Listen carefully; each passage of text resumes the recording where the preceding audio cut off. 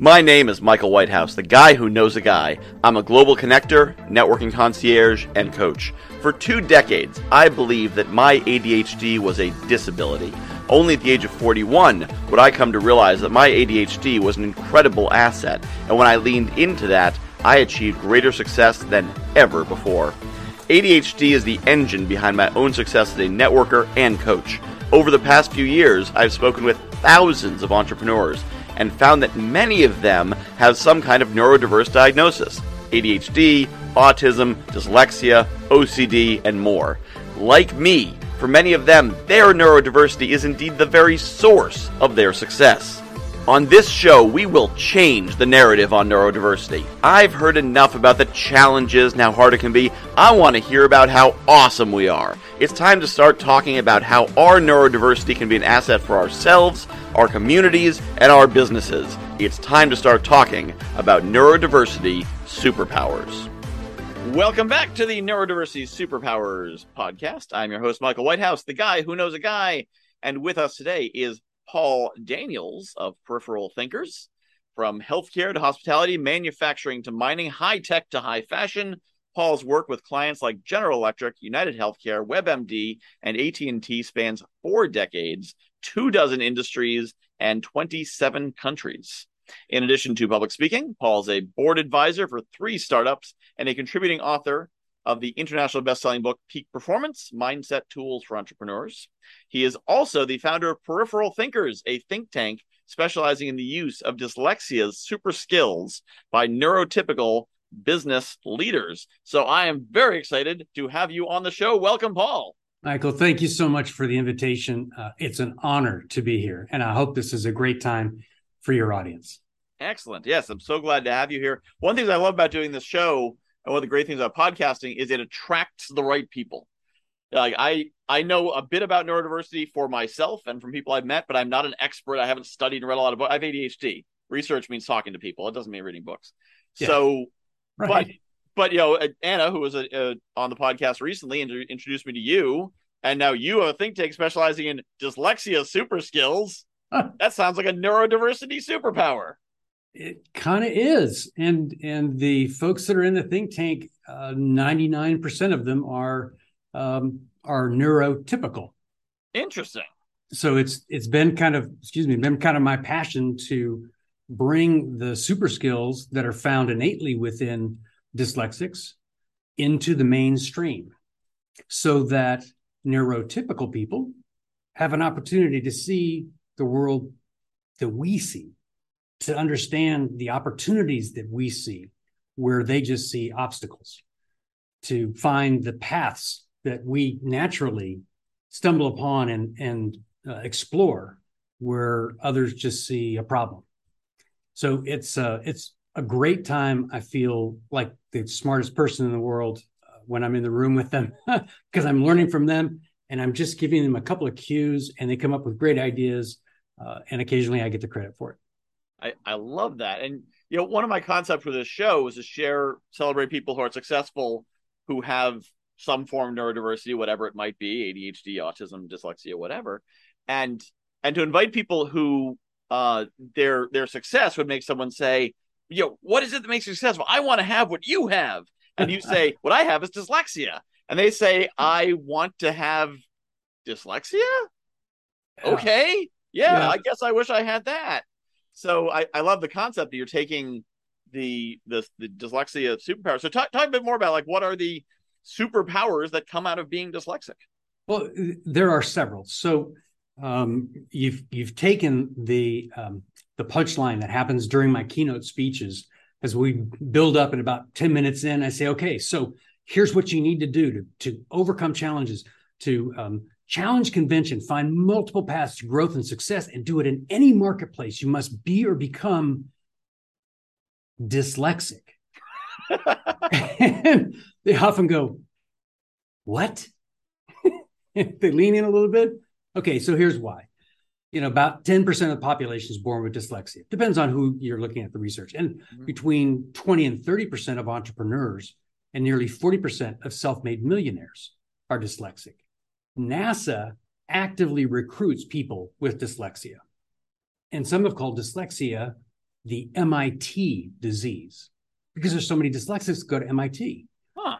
It shouldn't come as much surprise because you look at throughout history, some of the most visionary leaders that really took their profession to new heights and in some cases created brand new industries were dyslexic.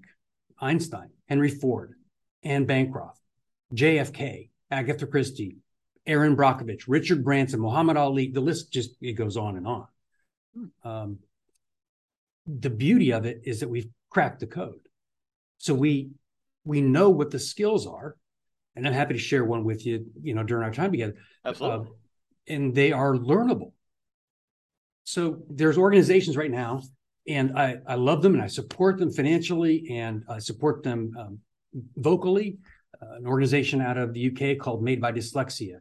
Richard Branson's on their board, and Kate Griggs does an outstanding job there. She's worked with Deloitte and Ernst & Young and other organizations to do studies, and they're focusing on helping to identify dyslexia as early as possible. So they work with Microsoft, and Microsoft has an entire program for teachers, free software here, free. Mm-hmm. Find them, help them, because education is kind of a roadblock for people with dyslexia, myself included.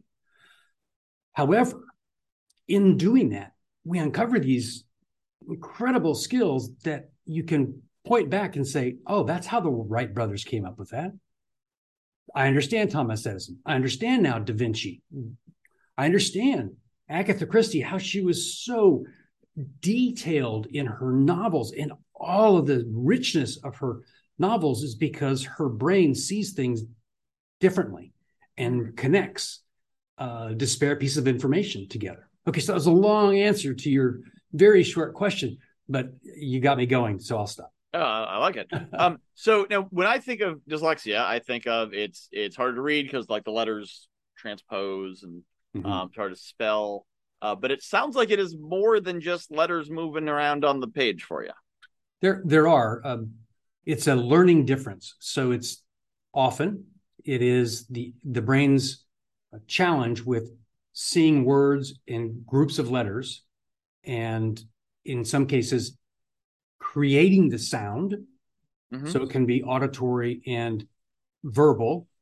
It can be a visual thing. For me, words move on the page. So I'm picking up a word from 3 sentences or 3 lines below and sticking it into a sentence, all of which makes writing difficult. But I just mentioned a couple of authors that are dyslexic, and they're terrific. You can get through that, and you do learn. What happens, though, with dyslexia is that the brain creates different neural pathways.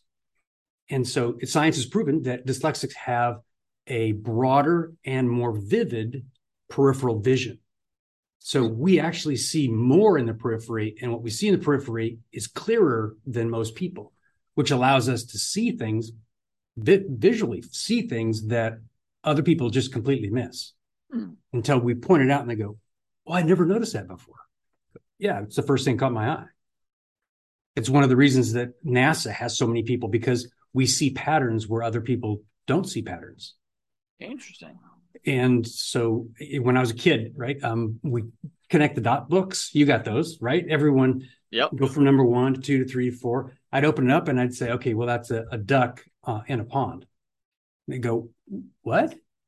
You need to draw the line. I said, no, it's a duck in a pond. Oh, well, what about this one? Oh, yeah, that's a group of stars. There's the moon. There's the sun, and there's a palm tree. Mm-hmm. So my dad is an artist, and so he would create some that didn't have as many dots. And I'd say, oh, yeah, it's this. That's a race car. Or it also could be a horse galloping over the moon. Really? I mean, I don't know. It is. So that's one of the reasons that NASA has it. But beauty is that neurodiversity brings new perspectives to organizations and groups, and it also allows people to learn how to see this world that we live in that has got more opportunities and obstacles and more options than you can imagine if you stop looking this way and you look a little bit this way. Interesting.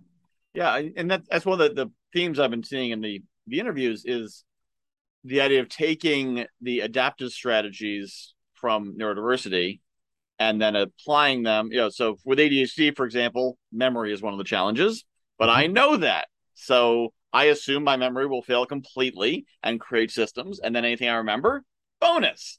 But if I don't, everything gets written down, everything's on a calendar, everything. There's no, I'll remember that because I Right. won't. Whereas a neurotypical person's like, oh, my memory's pretty good. I'll remember that. So my Mhm. effective memory is better than theirs because I built the systems. If they copy my systems, they've got a better effective memory than I do because they can use my ADHD systems. And Absolutely. so it sounds like when you're talking about dyslexia super skills, is that sort of what you're doing? Is using those adaptive strategies for neurotypicals? Some of those are adaptive, and some of those are truly you're truly born with it. So seeing patterns where others don't, Mm-hmm. you can learn how to do that. But many dyslexics just naturally have that, Okay. regardless of what age they are. Obviously, I was doing the connect the dots during the age where I'm learning to read and stuff, but I hadn't fully formed. Now, to be clear, I wasn't diagnosed with dyslexia until I was 40. So all through school, university, grad school, postgrad, all of that was a beating. And I was told I was stupid, slow, lazy, dumb, a daydreamer. I was an oddball, kind of on the outside, come up with these crazy ideas that were cool. But where'd you get that? We can't follow it. It even followed into my professional career. Mm. So yes, I've got dyslexia and I've got ADHD as well, which is Oh, the okay. reason I just took that little path. But you can be born with some of these, but they're also learnable. So if you want, we can do an exercise. Take about 3 minutes, Sure. just Let's as do an it. example for those that are watching. And okay, so this is going to teach you one skill, and it's the basis of one of the skills of and peripheral thinking is the mirror image of dyslexia's super skills. So Okay. I've taken dyslexia's super skills, made them possible for neurotypical. All right. So imagine that you're in a mountain field. I don't feel. Okay, and it's covered with wildflowers, and the sun is warm on your face. The air is crisp and cool. And as you look out onto that mountain field, there's your challenge, whatever your business challenge, life challenge, whatever it is, it's right in front of you. And it's like rising like a monolith out of the flowers. Okay. So now, like any good person, what we're going to do is we're going to cover our eyes. Doesn't make sense, right? Okay, but we're going to do it anyway. So you take your hand, you cover your eyes, but not completely, just so you can't see what's in front of you. Okay. Excellent. Thank you for following along. Now, if you're listening to this while you're driving and you're not watching the podcast, don't do this. Good Stop and advice. come back and watch the video. Okay, so what you can't see what's right in front of you, but what can you see? Well, you can move your eyes up, down, to the left, to the right. Okay, so Michael, you're in a place that you've been in a long time, but for a long time, but just move your eyes around a little bit and find something new, something that you haven't noticed before. Maybe a shadow on the wall or a mark on the ceiling, something. And those of you that are watching, do the same thing. Okay. Yep. You got something? Great. Okay, Yep. you can take your hand down. Okay, so what you noticed may not have been fully clear, but you can at least acknowledge that it's there, right? That's peripheral vision. Mm-hmm. So now take your head and move and look at that thing that you saw that you hadn't noticed before. What was in your periphery is now clear because you're looking at it. Imagine we're in that mountain field looking at that obstacle and we move to the right, say 100 yards. What is this new vantage point about your obstacle? What does this new vantage point uncover about that obstacle? Well, you probably see a little bit more detail, maybe more three-dimensional, the height, the width. And you can do that same thing by moving all the way around that imaginary obstacle in a circle, a 360-degree review. Exactly. Right. Mm-hmm. That's peripheral awareness. But it's still from your perspective. It's still from your set of filters. And if you have a team and you took them on that journey, it may be filtered through their set of experiences. So standing that 100 yards from the right, the original position, imagine instead of looking at your challenge, you look around. Now what can you see? Well, likely there are other objects and maybe different terrain, and there are people. But these people, they're not part of your company. They're not part of your industry, not even part of your network. And they're not looking at your challenge. They've got their own, and they've got their own goals. They also have their own methods and processes and solutions. Their experiences may be exactly what you need to see your challenge from a different perspective using a new reference point. Interpreting skill is taking seemingly unrelated ideas and solutions from the periphery and combining them in unique ways. And there are certain steps, and if people want to know more about that, they can reach out, and I'm happy to share with them all kinds of. In fact, if you want to learn how to store the content, I have a thing called the Peripheral Resource Library. Contact me at the end of this, and I'm happy to send it to you for free. Right. And I won't spam you. I'm not going to try and reach out to you. It's yours to use, and it walks you through the 5 C's of the interpreting skill. The first 4 make up the library, and the 5th one is how to use the library. So someone like you that has systems right in place to remember certain things, this will allow people to document the content they're learning, the conclusions they're getting, the categories, and how to search their library when they're facing a challenge or trying to create a goal. They have ready-made solutions standing at any moment. You take out what you need when you need it, and you apply it. Wow. And people will say, wow, that's brilliant. Where'd you get it? I read a book about manufacturing in the 1950s, and it seemed like it was a pretty good approach. I love it. Okay, let's do it. Yep. Yeah, I love that concept. The few things come to mind when you're talking about that. One is about the peripheral vision. So I do live action role playing, so it's basically sword fighting. And one of the things that I've learned is that the best thing to do is have everything important in your peripheral vision so you're seeing it all at once. Partly because you don't want your eyes to telegraph what you're doing.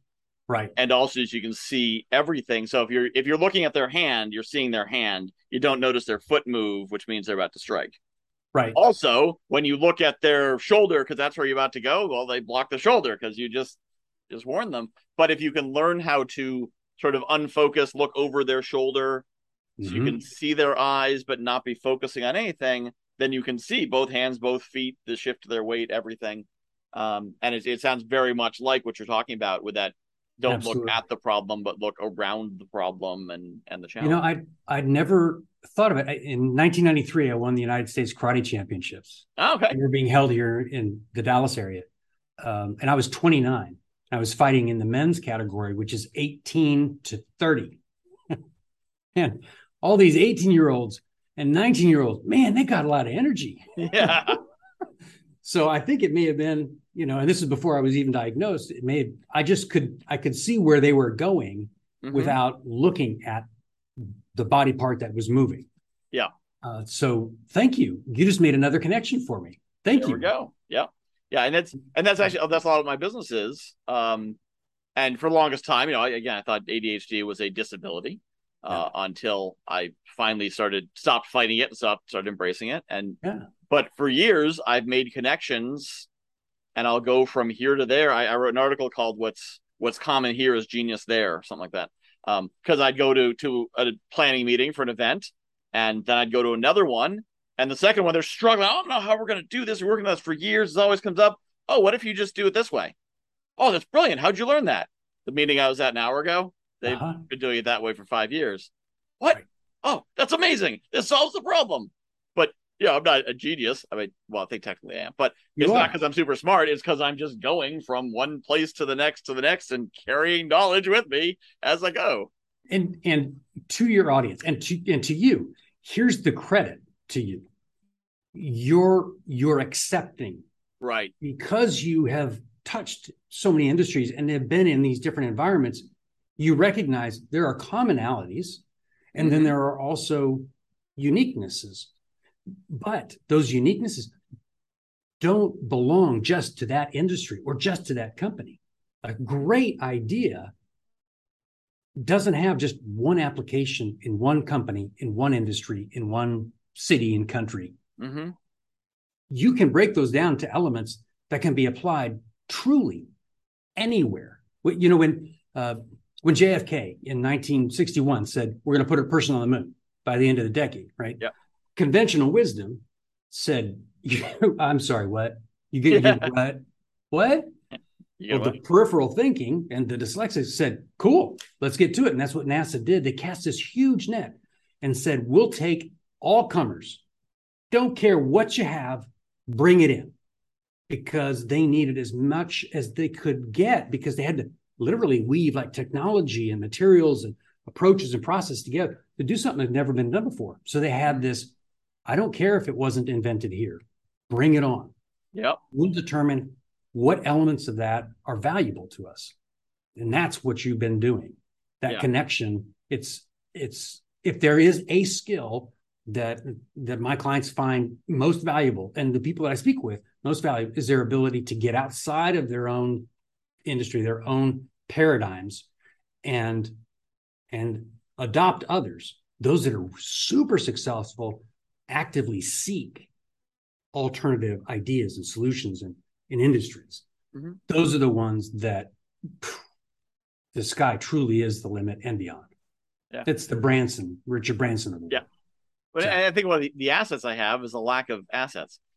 So, I'm not attached to any particular idea. And so if I'm wandering from meeting to meeting and I just kind of pick up ideas, I don't have my own strategy, my own system.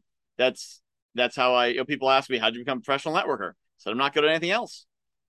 There's nothing else that I make money at. So I make money as a networker because I'm free to do that. But I'm not attached to any system. I'm not held down by that. And so when you don't have anything, then you're much more open to, I better get some knowledge here. I better get some ideas here. I better get some connections here. Right. So I think that makes me much more open to things, which is, again, I've long had the axiom of turn weaknesses into strengths. Yes, absolutely. When we onboard people at our company and when I'm working with clients, I say, you've heard that strengths and weaknesses. Well, there's something in the middle. So the strength is what you're good at. Okay. Mm-hmm. And we're going to leverage the garbage out of that and we're going to expand it. Then there are weaknesses. And a weakness is something that you've perhaps tried to improve, but no matter how hard you've worked at it, it's never going to get better. I'm never going to read beyond about an 11th grade level as far as speed and, the speed of comprehension, all that stuff. And I've worked hard at it, but that's okay. Now, there are areas for improvement. That's the area in the middle. It may seem like a weakness now, but as you work on it and it's improving, you want to work on it because it brings something to you. Mm-hmm. So instead of it being binary, one or the other, it's really kind of a continuum. You try and move things that are weaknesses that you want to work on to the area for improvement. And you keep working on those until they become perhaps a strength or not, but they support your strength. The weakness, find systems and people and processes that pull that off of your plate and keep your powder dry so you don't have to deal with a weakness. Somebody drops a 300-page legal document in here. I've read thousands of contracts, done thousands of contracts. Yes, I can get through it. It's going to take me some time. And I will come up with some cool ideas. But if you need this tomorrow, I am not your guy. Yeah. I'm not your guy. And in fact, if you want it, in 2 or 3 days with some good content, again, I'm not your guy. Give me a week and I'll come up with some really cool ideas. Again, it's still not my strength. Yeah. And I think it's also a matter of putting yourself and your team in places where what they have are strengths, not weaknesses. A thought that comes to mind, there's some people who, no matter how much they eat, they never gain weight and they can eat and eat and eat and eat and eat. Now, if they live in New York, that's pretty cool. They can go 3 dinner parties in a row. They can chow down. It's great. If they live in, Central Africa during a famine, that's a pretty terrible trait. and it does not serve them well at all. It's all about where they are with that trait and where, I have a kind of compulsive need to meet people and have new experiences, part of ADHD.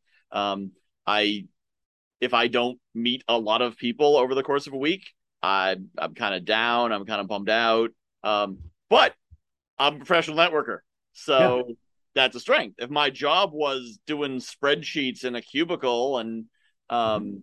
you know, processing numbers on a I don't even know what non-extroverts do. If my Yeah. job was that, I'd be Yeah. miserable. It would be awful, and I'd be terrible at it. But I put it where that trait, which is neither good nor bad, is a strength and not a weakness. Correct. Correct. Every trait, exactly. And you've heard the phrase, you play to your strengths too far and they become a weakness. Yeah, that's true too. But um, I'd rather err on that side than try and force people into positions that they're simply not suited for. Mm-hmm. And my clients, and the people that I meet, and the organizations that I've spoken with are across the gamut, from very technical, introverted, analytical people to high functioning creatives, and they all get it.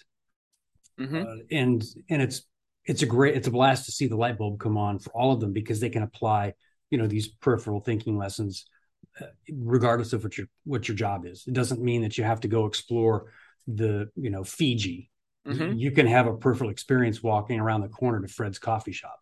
Yep.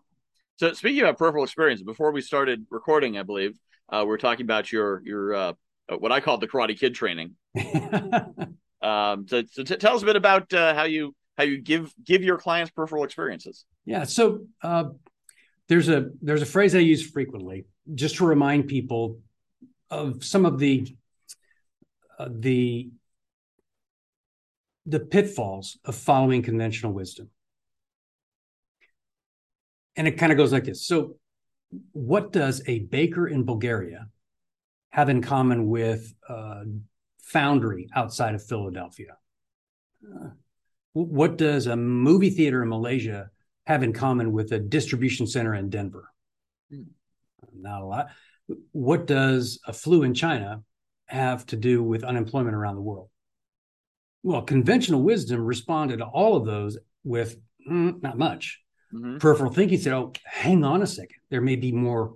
They may have a lot more in common than you think. In fact, there might be some ideas that we can use here." So we visit a baker in Bulgaria. We go to a foundry outside of Philadelphia. We find a distribution center in Denver. And we visit. And we visit these places, especially when my clients in these groups have no experience with logistics or with culinary skills or with making steel, right? Or what it's like, what a movie theater is like in Malaysia instead of in Manhattan. So we go to them and we experience them not from the consumer's perspective, but from the owner's perspective, from the worker's perspective. So go to a bakery at 3 a.m. and I've got a guy who runs a large construction company. Like, why are we doing this? And then a lady that is in fintech, and another person that has a software company. Why are we doing this? You'll know in 2 hours. Now, roll up your sleeves, wash your hands. Let's get to business. Let's get to work. Start asking questions, learning.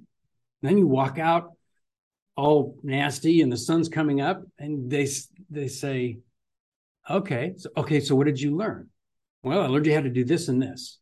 Okay, so now how do you apply that process or the elements of that process to your business? Mm-hmm. How can you apply that to the constraints right now with building materials in the construction industry? Okay, now how can she in fintech, how can she use the same elements that you just described with her business? I mean, her business, we've been in conversations together, and then they start playing off of each other, helping each other see what they can't see and expanding what they did find that was completely new. So that's what a baker has in common with a builder and a fintech CEO and a SaaS founder, software as a service founder. Yeah. Right. Now, the three of you that have been talking, I need you to go out and have more experiences so that when we do get back together and we talk, we're not just talking in the same mastermind advice that you can hear anywhere. You're bringing really rich experiences from the coffee shop around the corner called Fred's, or from your trip to Fiji. Doesn't matter. Interesting. Yeah, I love that. And I imagine with a lot of your clients, because they're so high level in their companies, they are 110%, construction, Sure. because they're intensively working their business. So they don't tend to stumble across these other experiences because they're so busy. Absolutely. And that's exactly what they should be doing. I don't discredit that at all. They build great organizations, but they probably should not be hanging out in bakeries. They got work to do. Right. Exactly. And they reach a certain level, a certain point where the same things aren't getting them the same results. Yeah. And that's when we really need to look at the periphery and see what other lessons can we learn out there that aren't necessarily related specifically to your industry, but can absolutely apply. I was working with a hospital in 2010 in the Midwest, and I was working with the patient engagement department there. They were kind of mid-pack, sliding down to being kind of marginalized, and the director of that department and her team were looking at increasing advertising spend, doing more patient surveys, post-discharge surveys, and the like. Very common to raise their scores, so to speak, and become the hospital of choice. Mm-hmm. But it wasn't really working. And that was a Friday. We'd finished a week. She called me on a Sunday. And the long story short is, checking into the hotel in Hawaii with her family, she got a text. And she says, "Why aren't we texting our patients when they're in our hospital?" I'm like, Jennifer, you get it. 100%. Yeah. She comes back, and now you see that kind of electronic interaction between healthcare providers and patients all over the place. Not in 2010. Yeah. She started it because she took her family on a vacation to Hawaii, and she got a text, an already proven solution in another industry. Yep. Low risk, direct application, home run. She's the chief patient experience officer for a 20 hospital healthcare system now. Yeah.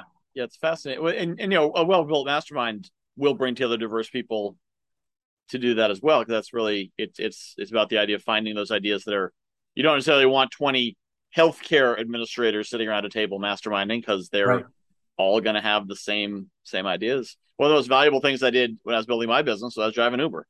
I mean, it's valuable because it paid the bills so I could keep my house.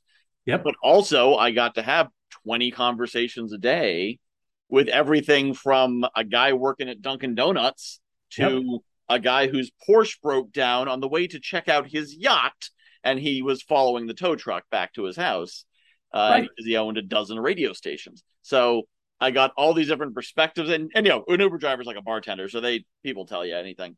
And it was an amazing experience to hear all these different slices of life and what they're experiencing. And then watching the news, and I'm like, oh, they talk about labor shortage. I understand it because I've been talking to the workers, and I understand what it's like to be an executive. I understand what it's like to be a worker because I'm meeting all these people. So it's so, again, I was blessed with my business had taken off right away. I wouldn't have had the opportunity to have those experiences. Right. And for those organizations whose businesses did take off right away, or you're in that mastermind and you're doing well, don't stop. Yeah. You need to block out time to have peripheral experiences. And it can be sitting and contemplating your navel right at your desk with a do not disturb sign, and just let your mind wander. What have you read lately? What are the principles? You don't just be a consumer, be a voracious applier. Yeah. Learn it and apply it. And you've experienced this in masterminds. I have too, that at a certain point, the conversations become just repeat. And that's the time to shake it up. You've got to bring in other people. You need to move that mastermind in a new direction. Obviously, I don't have any problem doing that, because as soon as I hear the same answer 3 times, it's like, all right, field trip. Time for another field trip. Yep. Because we need to enrich ourselves, because it's right there. And the field trip truly could be right to the parking lot, and I could point at a tire and say, give me 10 lessons and 10 elements that make that tire successful. Now, how do you break that down and apply it to your business? Oh, I love that. Yeah. Right? Yeah. Well, another great place that I found is podcasting. That's why I have 4 podcasts. Yeah. Yeah, 4 interview podcasts. And actually, the 5th one's sort of a meditation because it's a solo, fast-paced, short-form podcast sharing ideas. And it's really doing that because, I'm super extroverted and ADHD. So I'm not going to sit and contemplate my navel necessarily, but I will hit record and just talk about stuff with some music going. And if you don't want to run podcast, listening to podcasts the same way, you get to hear. It's like walking around a party, listening to conversations that are happening among random people. If you listen to the right shows, exactly. So the peripheral experiences that you have as individuals, they can be firsthand or secondhand. Mm-hmm. You can have a peripheral experience reading a book. I find one on the shelf. Reading a book or watching a movie. Truly, yeah. Just have your interpreting mind on. Expand that awareness and ask, why is this working? Why isn't it working? Mm-hmm. Why am I not kind of feeling that this is such a great movie? Or what am I not getting out of this book? Or what am I getting more than just this is a great novel? Yes. Are there lessons that I can apply? And so you just ask yourself, how can I apply it to my business and any challenge I'm at or the goal I'm at? What other experiences, the second is what other experiences, other peripheral experiences have I had that I can take elements from that and combine it with this one to create something new? And then when and where else will I go to get more content, to get more experiences? So blocking some time or just revisiting, you know what? I did have an ice cream cone last Saturday from the guy that was driving around the neighborhood. Okay, so what can I learn from that? So it's kind of lifelong learning, but then it's application. Fascinating. Yeah, I love that. I'm reminded of I was watching one of the newer Star Wars movies and thinking about the fact that a lot of these sci-fi is some super weapon. It's the one big thing. And once you destroy the super weapon, then everything's better. Right. And which has conditioned us to look for the one solution. And when in fact you look at World War II, cities were not destroyed with one super weapon. It was 10,000 bombers flying 500 sorties. It was one small thing done over and over and over again. But I suddenly realized that I'm like, and I had that epiphany because I've been living my life looking for the Death Star. And I was always looking for that one big hit, the one, I'd do the thing and I'd make $1 million. And I never realized that I didn't need a Death Star. I needed to have those habits that I could do again and again and again. But I was watching, I think it was episode 7, one of the new Star Wars movies, watching that made me realize, it's not about the Death Star. That's movie stuff. In real life, it's about the habits and the. So yeah, I can completely see what you're saying. I love that concept of look for the lessons you are looking for everywhere in the world, and so don't get so fixated on what you're doing, what your business is, your zone, that the answers may be anywhere. Right. And in fact, to add on that, yes, and when the answer comes quickly, that's the time for you to go, okay, wait, was that just the easiest, quickest answer because it's what everyone else is doing? Is that the best answer? Is that the best we can do? Okay, if that is, move on. But at least you took a moment to pause and allow your brain to start searching for other thoughts that you had, or you were smart enough to pull out your handwritten or your digital peripheral resource library and say, this is what we're trying to achieve. What other things do I have that have that same kind of result? And what contributed to that result? Oh, they did this and this. Oh, okay. So they increased their revenue by doing that and that. That's not what we were thinking. Can we apply that? And now I'm back into the how can I apply it? What else can I put together with that? And where else can I get some more information? And eventually you take action. Not saying that you sit around forever. And then also one more thing. I'm sorry, but you and I are both pretty outgoing. A little bit. Right. So just for those that are watching, I am absolutely an introvert. I get all of my energy by being alone. Okay. I'm passionate about this. And so you're getting all of that passion from me. And when we're done, I'll go in the corner and just melt because it's all of my energy that you're getting for the entire day in this, 20 minutes or whatever. So people that don't have to be extrovert to make good connections, right? You don't have to be an extrovert to be creative or a problem solver or, a creative leader. It takes all people with all different backgrounds and all DISC kinds of assessments and formats and Gallup strengths and et cetera, et cetera. You're exactly what you should be. Now just go get more of what makes you even better. I love it. That's a great concept. And I think a lot of people need to hear that. And that's kind of what I built this show for, is people to hear that message of you are what you need to be. Now be greater at it. Lean into what you are great at, not what someone else thinks you should be great at, but like your own greatness. Right. Don't be me. I've got terrible fashion sense. You can see. So don't try to be like me. I'm just doing me. You do you, but know that when you face a challenge, whether you're okay. So for those that are watching this because they are neurodiverse, you're exactly the way you're supposed to be.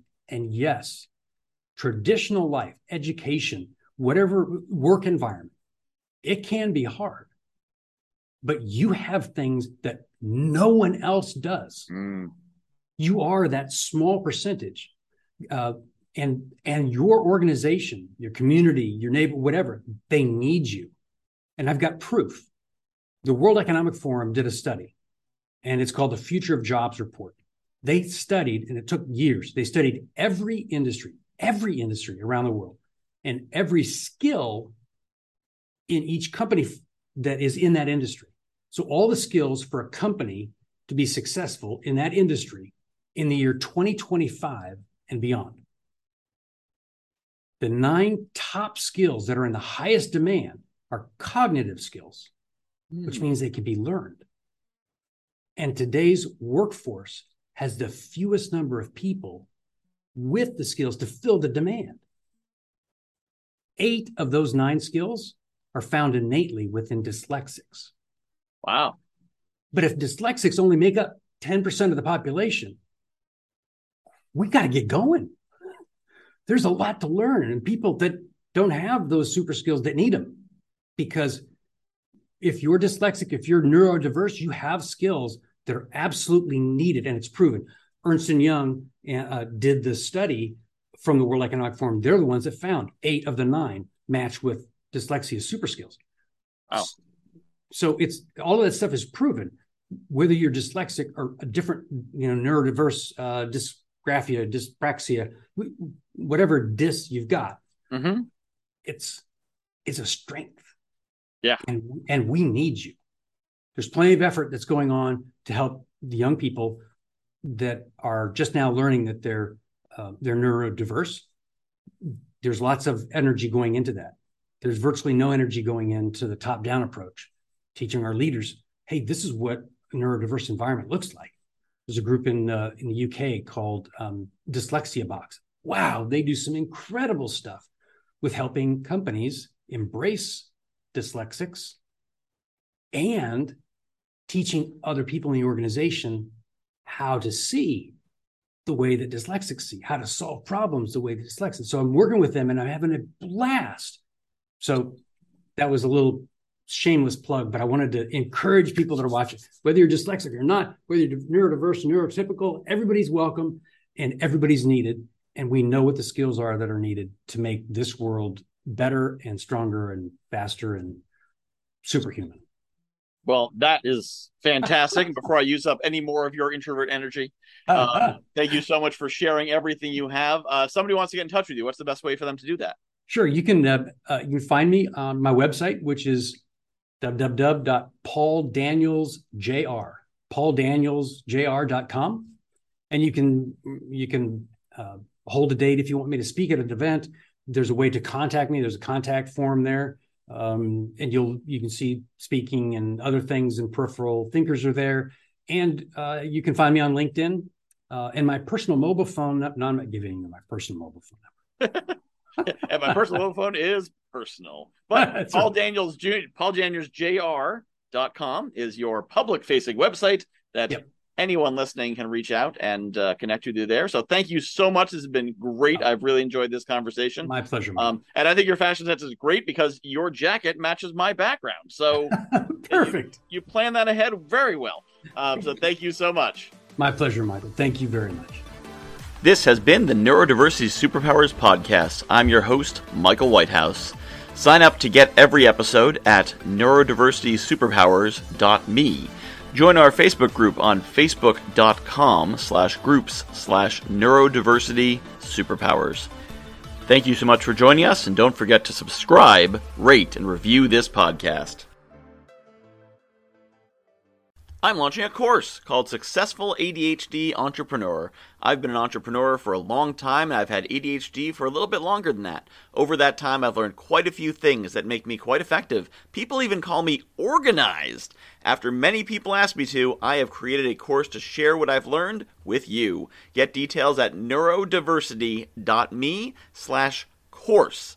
The first run is limited to only 20 students, and the first class is April 20th, so don't put this one off. neurodiversity.me/course.